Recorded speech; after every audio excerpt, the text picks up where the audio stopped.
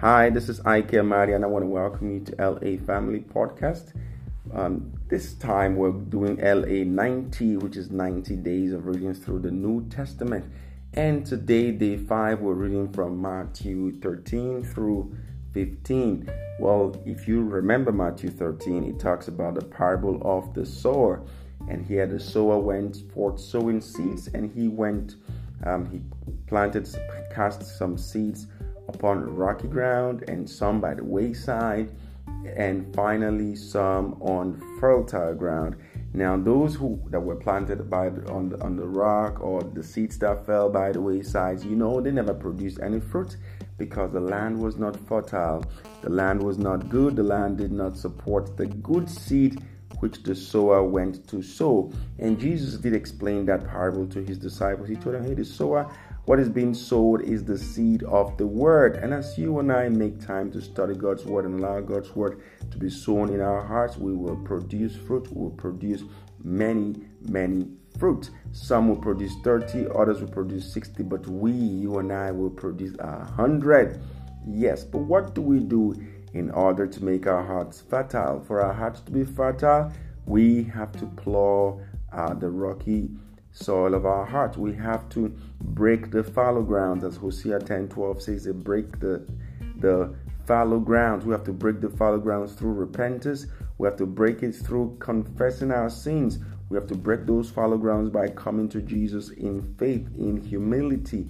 This is how we can prepare our hearts to receive the good seed of the word of God. That is from Matthew 13 once again. And Matthew 14, it talks about Jesus walking on water. Jesus walking on water. And Priscilla from LA, Europe, had something to say. She says, but seeing the wind, he became frightened, and beginning to sink, he cried out, Lord, save me. Talking about Peter. Peter, of course, was invited by Jesus to walk on water. But Peter decided to look at the wind, and that caused him to be frightened. And Priscilla goes ahead to say, immediately Jesus stretched. Okay, that's reading from Matthew 14, 30 to 32. It says, immediately Jesus stretched out his hand and took hold of him and said to him, you of little faith, why did you doubt? When they got into the boat, the wind stopped. Now Priscilla says Jesus did this wonderful sign of walking on stormy waters to show that he has power over any troubling circumstance happening around us. Yet our lack of faith sometimes makes us exalt our circumstances over the power of Jesus. Thankfully, when we shift our focus back to Jesus, he is ever willing to help us and to restore our peace. Amen.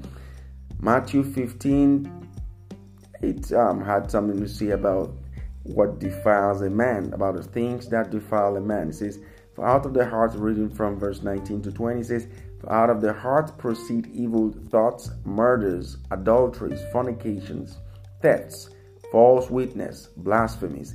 These are the things which defile a man, but to eat with unwashed hands defileth not a man. So watch your thoughts, watch the things that come out from your heart, the words you say, the things that come out from your heart. And I pray that God will help us to have pure thoughts in Jesus' name. Well, keep learning, keep applying, keep reading, studying, and sharing the word of God.